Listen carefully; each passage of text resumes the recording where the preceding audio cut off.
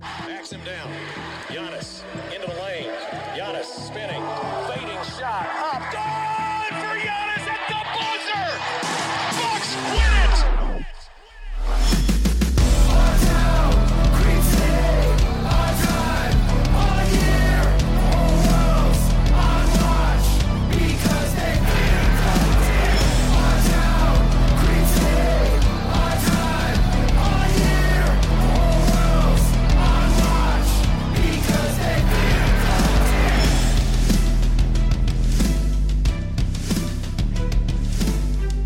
You can follow the host of Locked On Bucks, Kane Pittman, on Twitter @Kane Pittman. Fast and easy. I'm Cyrus Sausage. You can follow me on Twitter @DogSurfRoadshow. Kane, I'm so stoked we're doing this. It's a crossover. I love how you started this when we were communicating. You said it's going to be a crossover of the last two champions. I love that. That was a good approach, man. How you doing, brother?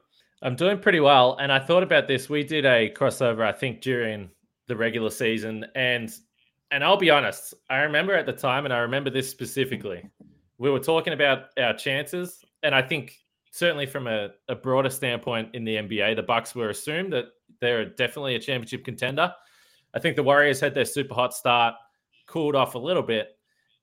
And I remember you were talking about the Warriors and you're like, I think we're winning the title. I think we'll beat anyone. And I think I either said it to you or I just thought it to myself. I thought, this is some crazy confidence this guy's got. I don't really understand this. And not because I didn't think the Warriors were good. It was just so definite and so matter of fact. And then here we are 6 months later. You won the title. So credit to you for that. Well, we didn't do a crossover. I was actually a guest on your show, and I was flattered that you brought me on. And I think you brought me on because the Warriors had that ridiculously hot start. They started 18-2. Yeah. I think they were about to play each other for the first time as well. And then at Christmas, after Christmas Day, they were 27-6. What was crazy to me, man, is that, and this echoes like really the sentiments of the Warriors team and players in general, because even though the Warriors had one of the greatest 5-year runs in history, you had Stephen Curry at 33, you had Draymond and Klay at 31. I know Klay was coming back from the injury, so there was some concern there that was valid in my opinion. But overall, I mean, this was a coaching staff, this was a core. Kevon Looney was part of some of those championship teams that they're not like old. I mean, I don't hear people talking about Kevin Durant, who's turning 34, as someone whose days are past him and stuff. But for some reason, that was the attitude that was given to these Warriors, just because for 2 years, the first year was clearly injuries and just pure apathy. I think everyone realized they had to take a year off after a stretch like that. And then the second year, they just had no talent. It was Stephen Curry. It was Draymond Green. Andrew Wiggins still hadn't really discovered himself. And that was it. Kent Bazemore was one of your starters, for crying out loud. You're relying on guys like Brad Wanamaker. James Wiseman only played, I think, 37 games. Don't quote me on that, but it's close. So the point is, that Warriors team the second year just had no talent. And then I knew Klay was coming back. I saw Otto Porter Jr. I don't know, man. And I looked at the landscape, and you're right. Everyone looked at me like who is this guy just making this brash prediction? And I'm looking at everyone going, did you guys just forget what happened for 5 straight years? I just didn't see the talent. I didn't see any of it just fading away. I thought they had it in them, and it's all. I mean, I'm not Nostradamus, man. I mean, it was a guess. We're all guessing here, but so. And then let me ask you this, and I love asking all people this: why did you think the Warriors? Why did you not see him as a championship contender? What about them gave you and so many others pause? I don't think I'm surprised that they won the title for the reasons that you outlined, and not necessarily the guys that emerged, but the guys that were already there and the guys that had been there. The big reason was I didn't. And remember, we'd gone through when I say we, I shouldn't say that, but Milwaukee went through a series with... I'm the same. Yeah. With the Phoenix Suns. You've been through a series with the NBA Finals with the Phoenix Suns through 6 games. That was a real battle, and there was a lot of different scenarios that could have changed that series. So you could have been talking about the NBA champion Phoenix Suns. So, the easiest reason for me to say is I didn't foresee the collapse of the Phoenix Suns in the second round. So that's number one. And then number two, we've all watched Andrew Wiggins for a long time. And if you talk about different franchises, and I've spoken about this a lot on Locked On Bucks, but different players in different organizations are able to get the absolute best out of themselves. And I'm pretty confident if Andrew Wiggins wasn't traded to the Golden State Warriors, but he was traded to, let's say, the New York Knicks, he wouldn't be the player that he is now, because he hasn't had the direction, he hasn't had the coaching, he hasn't had the leadership. I also think that applies to a guy like, and by the way, I think this player's mentality is completely different. So maybe it would have shone through anyway. But GP2, a guy that Bucks fans know very well. So I think organizationally, the Warriors are very sound and they can get the best out of players. And I look at the same with the Bucks with guys like Bobby Portis, Pat Connaughton, these role players. So I probably didn't foresee the finals that Andrew Wiggins had or the playoffs that Andrew Wiggins had. No, it did. The real importance that Gary Payton II would play. I didn't foresee that emergence. And then Jordan Poole was a bit of a wild card, but being able to kind of flip between, okay, tonight's a Clay game, all right, tonight's a Jordan Poole game, ultimately was pretty handy. Yeah, and the Suns thing, I consider them a legitimate threat until Christmas Day when the Warriors and Suns played in Phoenix, and both those teams were playing for reals. Like, regular season games, as you know, there's a lot of nights where the urgency is just not there. You don't see that top flight performance you see in the postseason, but that's Christmas Day game between those teams matter to those players, just simply because of the message that they each wanted to send to each other. And the Warriors went into Phoenix and just stomped them. They just creamed them. And then I look back at the history of Stephen Curry and Chris Paul, and I do believe there's a psychological angle to this, that if one player consistently beats the other one time and time and again, that plays something in that other player's head. And Curry owns Chris Paul, man. And Chris Paul, for all the regular season accolades, his postseason resume just is not something to be proud of, man. He's laid a lot of eggs in the postseason. And so I just saw that. I saw the way you guys handled them. I mean, the Bucks broke them in those NBA finals, man. They were beating them 2-0 and just lost 4 straight. And I just those are the 3 things I looked at. I was like, you know what, this Suns team, they're not going to be the ones that beat the Warriors. In fact, there's only 2 teams I was worried about legitimately. Well, 3. The Grizzlies, I thought, were the second best team of the West, which again was not a popular take. Most people still kind of look at me like, whoa, really? And I'm like, well, the record indicates it. And also I do think the talent. But then in the East, the Celtics and the Bucks. Do you think, first of all, by the way, would the Bucks, this is probably an obvious question, but just to put it on the record here, if what's his name?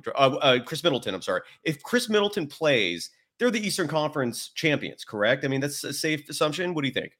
I thought Mike Budenholzer said it best. So the answer is yes, but I think Mike Budenholzer said it best. And after this, I think it was after Game 7 when someone asked him, because it's a very obvious question to ask.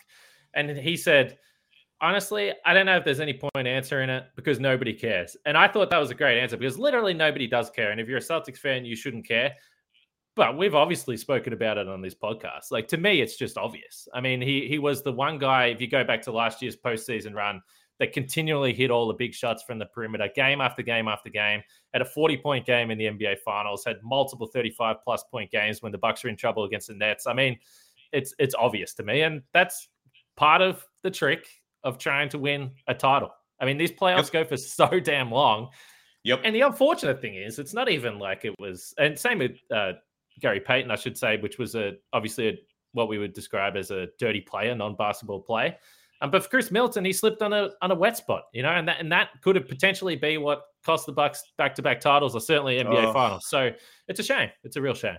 Absolutely, man. And in all honesty, I do think it matters to Bucks fans, right? I mean, I do think there's a point of pride that knowing that your team would have at a minimum been in the NBA Finals if not for a freaking injury, right? And they stink. And when you look at Middleton's numbers real quick, I feel like I want to do a show one day where it's just a list of the most underrated players ever, because Middleton, or at least, currently playing, just because Middleton, I think should be right at the top of that list. This is a player that routinely averages over 20 points a game. He's routinely getting 5 to 6 rebounds a game. He's incredibly efficient. He's usually in that high 30s, low 40s, shooting from 3, solid field goal percentage. He averages over 5 assists a game the last 2 years. I mean, that's not something to scoff at. I love Chris Middleton, man. And he's not a small player either. He's solid as a defender. You're right, dude. I do agree that if he plays, it's Bucks Warriors. Let's say a hypothetical here real quick. If they do play, do you think the Bucks beat the Warriors in the finals? What would have been your prediction? Well, I think my biggest question for the Warriors would be, who the hell is getting in front of Giannis? I don't know what the answer is to that. And maybe, you can put up a bunch of names, but I'm not sure. We've seen what he did to a Phoenix team that actually had a number of big bodies that you thought could have done something and they just weren't able to. So that's the biggest question mark for me. But then also, you got a pretty handy player on your team that can also drop 45 to 50 points on any given night. So I don't know. I just think it's a shame that to this point, we haven't seen, and I know Giannis is a little bit younger, so this is the reason why, and the Bucks have only really just emerged. But I do think it's a shame that to this point, we haven't seen Giannis versus Steph, and we haven't seen Giannis versus LeBron. One of those two matchups in the finals, and maybe LeBron now, maybe he's 37, 38, but I still have hope that we can get Giannis, Steph in the finals, because I think they're two of the most popular players, two of the certainly with the kids anyway, as far as I can see. It would be a fun matchup. Agreed. And in just a moment, I'm going to answer your question about what the Warriors would have done with the best player in the NBA, in my humble opinion, that is Giannis Antetokounmpo. But first, we got some bills to pay. First off, we got two of them because you're running your show on a Friday. I'm doing it on a Thursday. So let's talk about our favorite protein bar, Built Bars. These things are yummy. What is your favorite flavor, by the way? Like, if your top choice? Yeah, so I like all the coconut flavors, which, by the way, I think is pretty controversial take. I always get 50-50 takes on this, but all right. For me, I'm into them. All right. Yeah.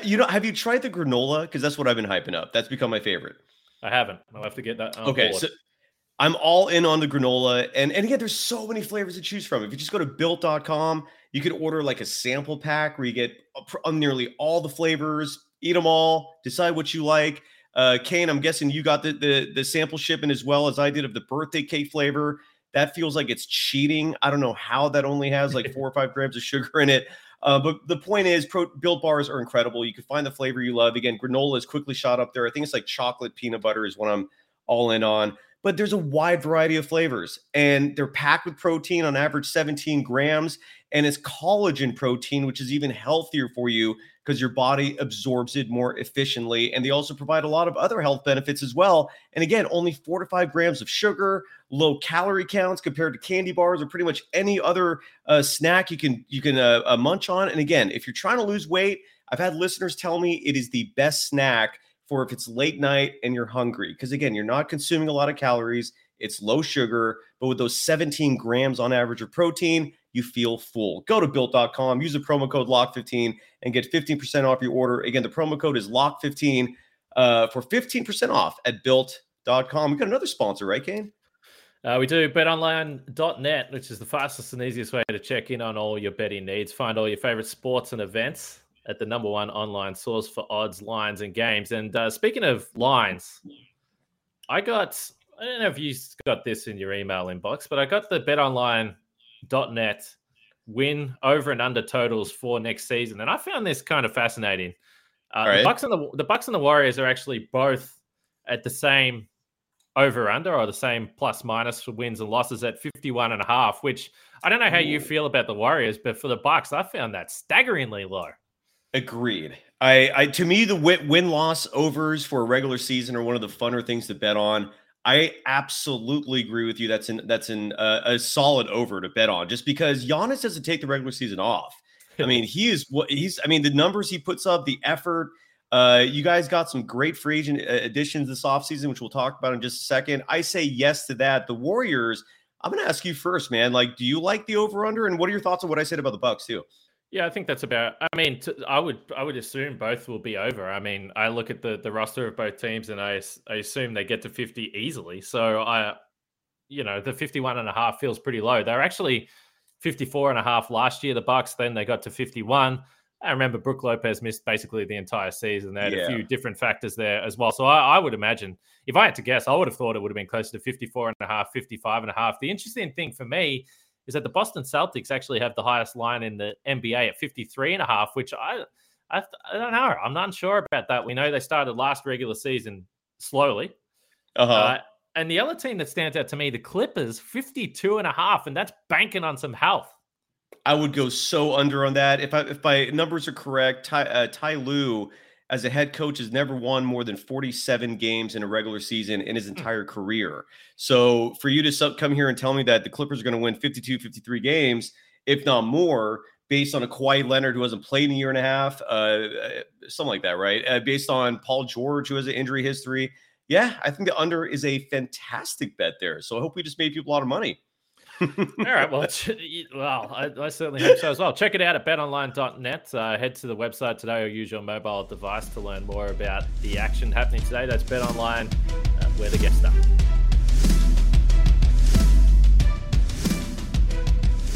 Beautiful. So I'll tell you who's going to stop Giannis. Draymond Green, man. Look back to the first round of the playoffs for the Warriors. They played the Denver Nuggets, and Nikola Jokic is one of the biggest handfuls I've ever seen in a player.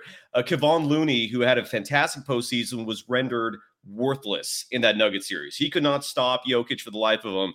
Draymond Green could. Draymond Green is just look. No one's going to stop Giannis. I mean, he's an incredible force. He's an incredible player, obviously, future Hall of Famer and then some. But Draymond Green is in the discussion for among the greatest defenders in the history of the game, not just recently. And when the moment matters, especially in the biggest moments, he does step up. So again, I don't know for sure, but I do think Draymond Green would at least pose some problems there. Look, I really think we might see that matchup this year, man. It wouldn't surprise me. How's your off season gone, dude? Like, who have you guys picked up? What's the difference with the Bucks last year versus this year? It was pretty simple for Milwaukee this offseason. It's kind of similar to the Warriors. Not much room to move salary cap wise. And the biggest question was, how much did the owners want to spend? How far did they want to go into the tax to retain players? Warriors fans, your listeners know all about this. So for the Bucks, they had a couple of decisions to make, namely with Bobby Portis and Pat Connaughton, two guys that have been seriously important. And even if you go back to last year's finals, you get to the end of the NBA finals, your rotation is down to 7 guys, basically 8 guys max. And the 2 guys coming off the bench that played for the Bucks were Portis and Connaughton, and they played big minutes. I mean, these are guys that have been able to be trusted. They've thrived in their roles. So the Bucks dipped into the money bank, whatever you want to call it, the piggy bank, and the owners were willing to pay, and they re-signed both of those guys on extensions, which I think most Bucks fans were pretty excited about, and they were happy they were able to do that. The only other 2 guys they added, Joe Ingles, which is a big question mark, but I think if he comes back healthy, clearly I love Joe Ingles. So I hope for his sake, also for the team's sake, but mostly because I love Joe, I hope he comes back and has a healthy recovery, because if he is healthy, I think he's another guy that will plug into the rotation. And then they drafted Marjon Beauchamp, pick 24, who is a really 6'8", 6'7", guy, plays on the wing, defensive minded, which, let's be honest, all teams are looking for guys that can defend multiple positions on the wing. So it was a pretty savvy pick at pick 24. So I wouldn't say the most exciting offseason for fans in terms of bringing in new players, but I think they did what they had to do. Absolutely, man. I was going to ask you, one player that I thought was on the Warriors' radar for free agency was Serge Ibaka. He signed back with the Bucks, and I was disappointed because I thought he'd be a great fit for the Warriors. Kudos to your team for grabbing him again and re-signing him. Was it a minimum? Like, do you know what the contract details were that? Because that just actually formally was announced, right? Yeah. So okay. that's a minimum deal. And we've spoken about it a little bit, and I was probably surprised, mostly because I thought, without speaking to Serge, I thought that he would believe that he's still got something left in the tank to really play. And there's always injuries, and he will play during the regular season, I'm sure. But when push comes to shove, if the Bucks are healthy and you've got Giannis, Brook Lopez, Bobby Portis, there's only so many minutes to go around. And as we saw in last year's postseason, he wasn't playing in the playoffs. So I was a little surprised that he came back, because I did think that maybe there would be more attractive options if he wanted to go to a place where he thought there was a definitive playoff role. Also, maybe I'm underselling where he's at in his career, and maybe there is a playoff role. So I might be wrong. Yeah, I think if he's healthy, he plays, and he could make a huge impact. I've always liked him as a player. Joe Ingles, obviously, you know, for anyone watching who is clueless about what you were just referencing, he's an Australian, just like you. And you know, and to this day, I'm happy to say that I've never met an Aussie I've never liked in all my world travels. Man, you people, I know you and the Kiwis clash sometimes, but I love both your crews, man. You get life, and I think you all understand what the true healthy lifestyle is, and you figured it out, man. Kudos to you for that. And your culture and your whatever you want to nomenclature you want to refer to that. Is Joe Ingles a top 5 all-time Aussie player? Wow, that is an interesting question that I haven't really thought about. So who have we got in the top 5 all-time players? Ben Simmons, maybe? Is he Yeah, there? I mean, it's interesting. I mean, the Ben Simmons, he's certainly on the trajectory. And like the argument is, even if Ben Simmons finishes his career right now and never plays again, individual awards wise, he's going to, he has to be up there for the all-star appearances, the defensive stuff, everything that he's done. But for longevity, I think for most Australians, they would look at guys like obviously Andrew Bogut, who your listeners obviously know very well. Paddy Mills for everything he's done for the national team and also won an NBA championship. Good call. Andrew Gaze, who I'm not sure how familiar your listeners are, but Andrew Gaze is an Australian legend, the best men's Australian player. And if you want to put in women, Lauren Jackson is by far the most decorated Australian player, men or women. There's some good guys, but Ingles will be up there. He's part of like the super, super popular Australian national team core with Paddy Mills and Bogut and Aaron Baines and Daly. Those 5 guys are the people love them here from what they've done for Australian basketball. Absolutely, man. And then there's a player that used to play for you folks. And I think for the Locked On Warriors audience, they're really curious about this. I'm curious about this too, because one of the Warriors' new acquisitions this offseason, and the hope partly, if not largely, is that this man is going to replace Gary Payton II, both clearly defensively. They're going to need to fill that hole somehow. But this player can also handle the ball. He can also score, and that's Dante DiVincenzo. He played for your team for a large number of years. He was on the championship team, even though he got injured at the start of the playoffs. I think the first game, right? If I remember correctly. Or even before that. Tell me, give me the whole spiel, man. I will shut up for even 10 minutes. You want to talk for 10 minutes straight. What can Dub Nation expect from Dante DiVincenzo? Well, this I got to tell you, this is one of the signings that when you see it come through, you're like, damn, that's a shame. Because I do think in terms of for the rest of the league, because this looks like a really great value signing for me anyway. So, okay. DiVincenzo, and if I can just go back a little bit. So I've been looking at your Twitter feed and how you've sort of gone through this off season. So I understand. Well, that's right. So I understand, unless I'm wrong, that you were very disappointed with GP2 signing elsewhere. Is that? Of course, dude. I still think he's incredibly undervalued. I think I am disappointed. I understand it, especially now that they signed JaMychal Green. I'm feeling a lot better. Overall, the Warriors basically did this. They traded Gary Payton II, Otto Porter Jr., and Nemanja Bjelica for James Wiseman, for Dante DiVincenzo, and for JaMychal Green. And in the process, even though I shouldn't give any you-know-what about a billionaire saving $60 million since that's his chump change to them, look, man, you saved $60 million. I respect it. You didn't really dip, I don't think. But, yeah, so that's where we are. Correct. Yeah, sorry to interrupt you and go off there. Yeah.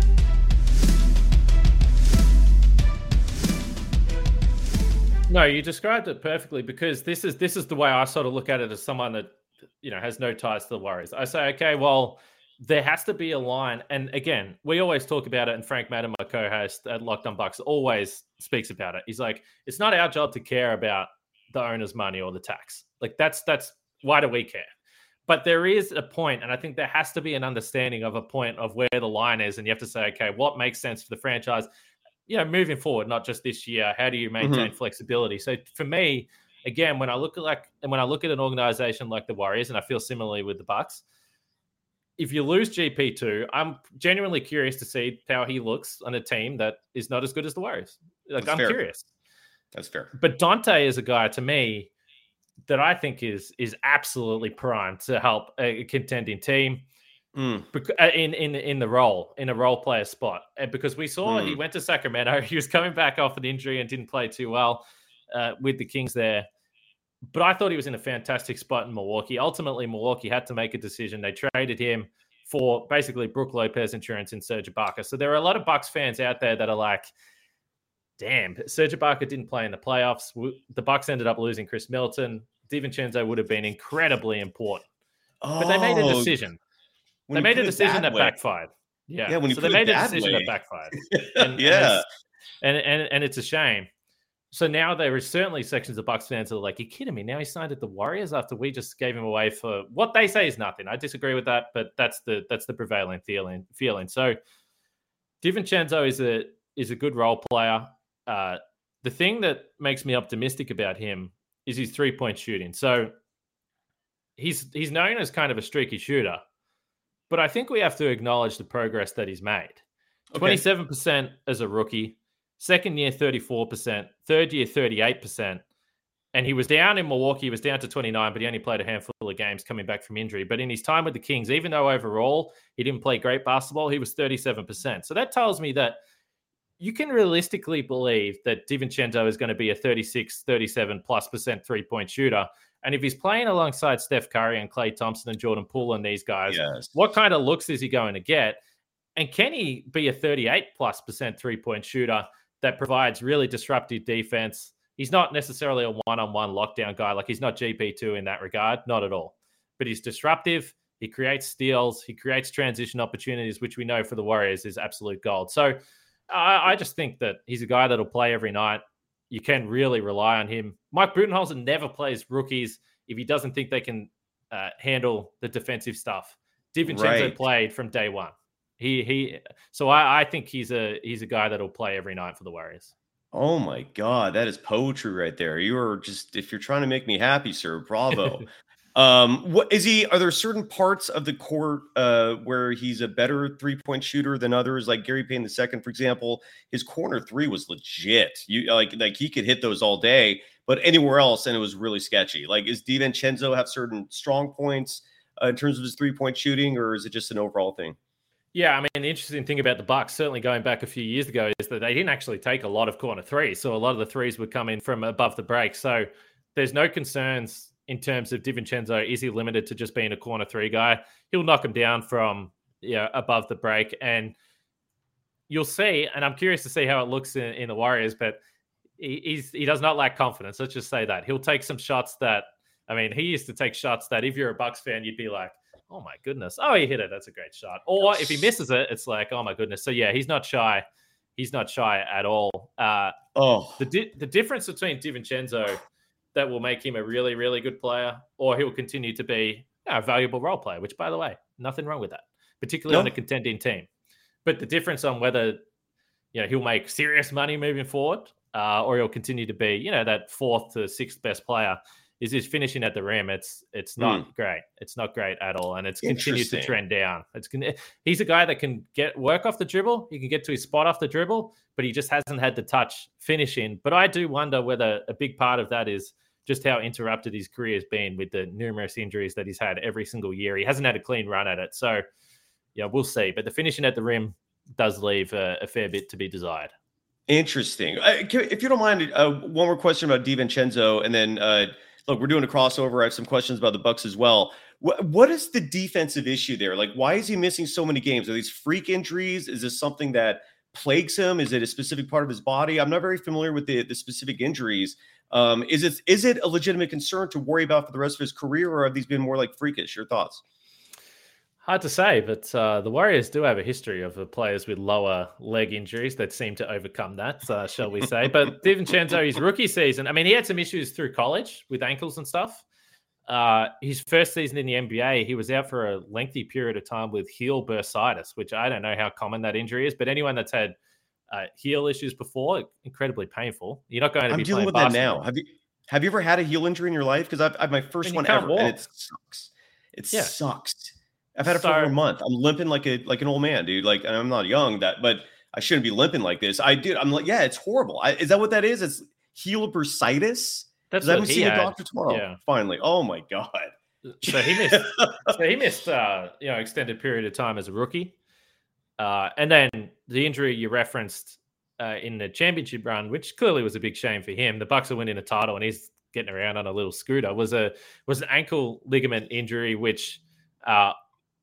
Again, do you tie that to previous lower injuries that he's had in his past? Was it a freak accident? Who knows? Who knows? He came back sort of halfway through last season, and he played out the rest of the season. So, yeah, I mean, he's genuinely a guy that I've always liked. He's been a little bit of criticism from Bucks fans, but I think part of that just comes from a contending team, and you need every player to be consistent in their role. And he's been a little bit up and down, but I do think part of that has just been he hasn't been able to stay on the floor, and that's got to be difficult for a young player. And again, it's just crazy when you put it the way you did. Budenholzer was starting him, a rookie, in the playoffs. I mean, that's not normal. You're absolutely right.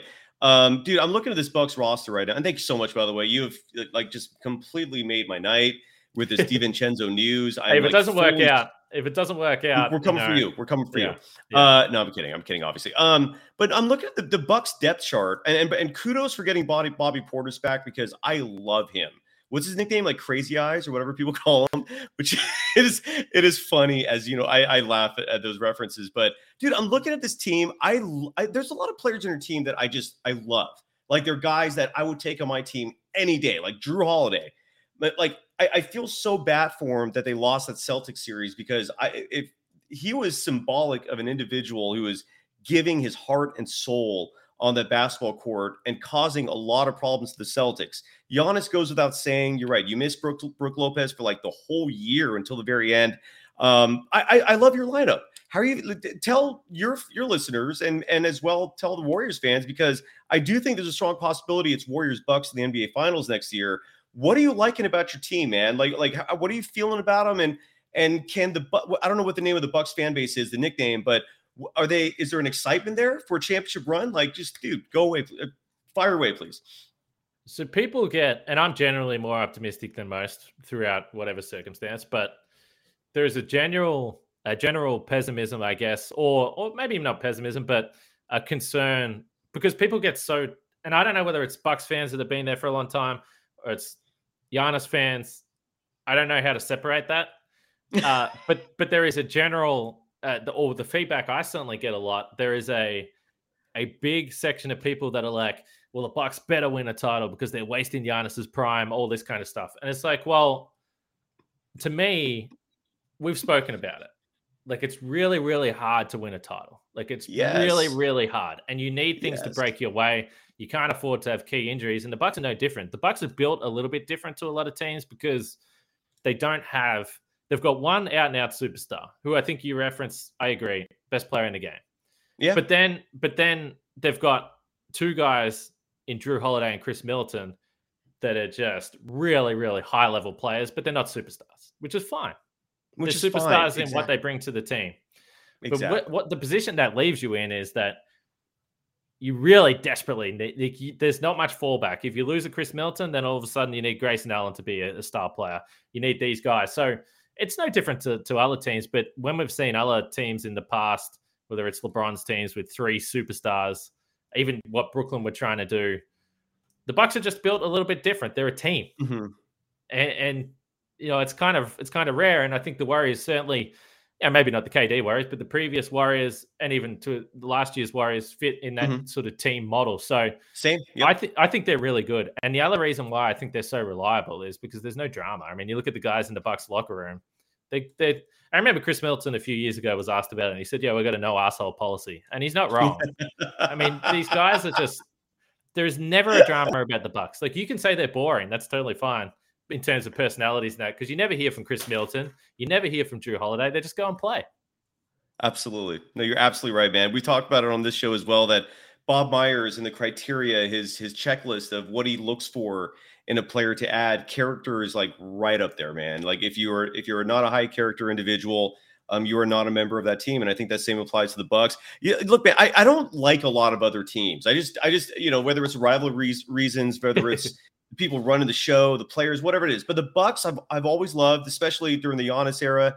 I was incredibly disappointed because of that injury to Middleton, because it's just a shame, man, that one player's injury costs your team, like you said, a chance at a championship when it is the hardest thing to accomplish in sports. Who's the biggest rival? Is it the Celtics?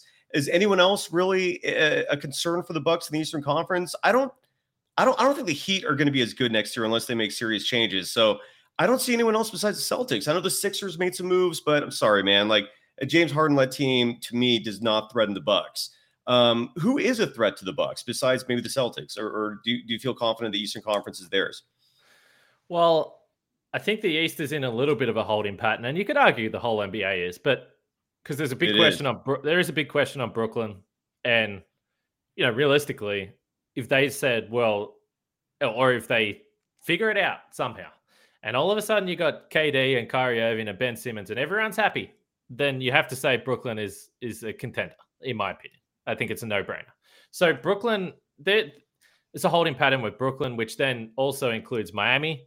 Do they somehow, with their, in my opinion, substandard trade package, yes, get a player? I don't know. So Miami is a question mark.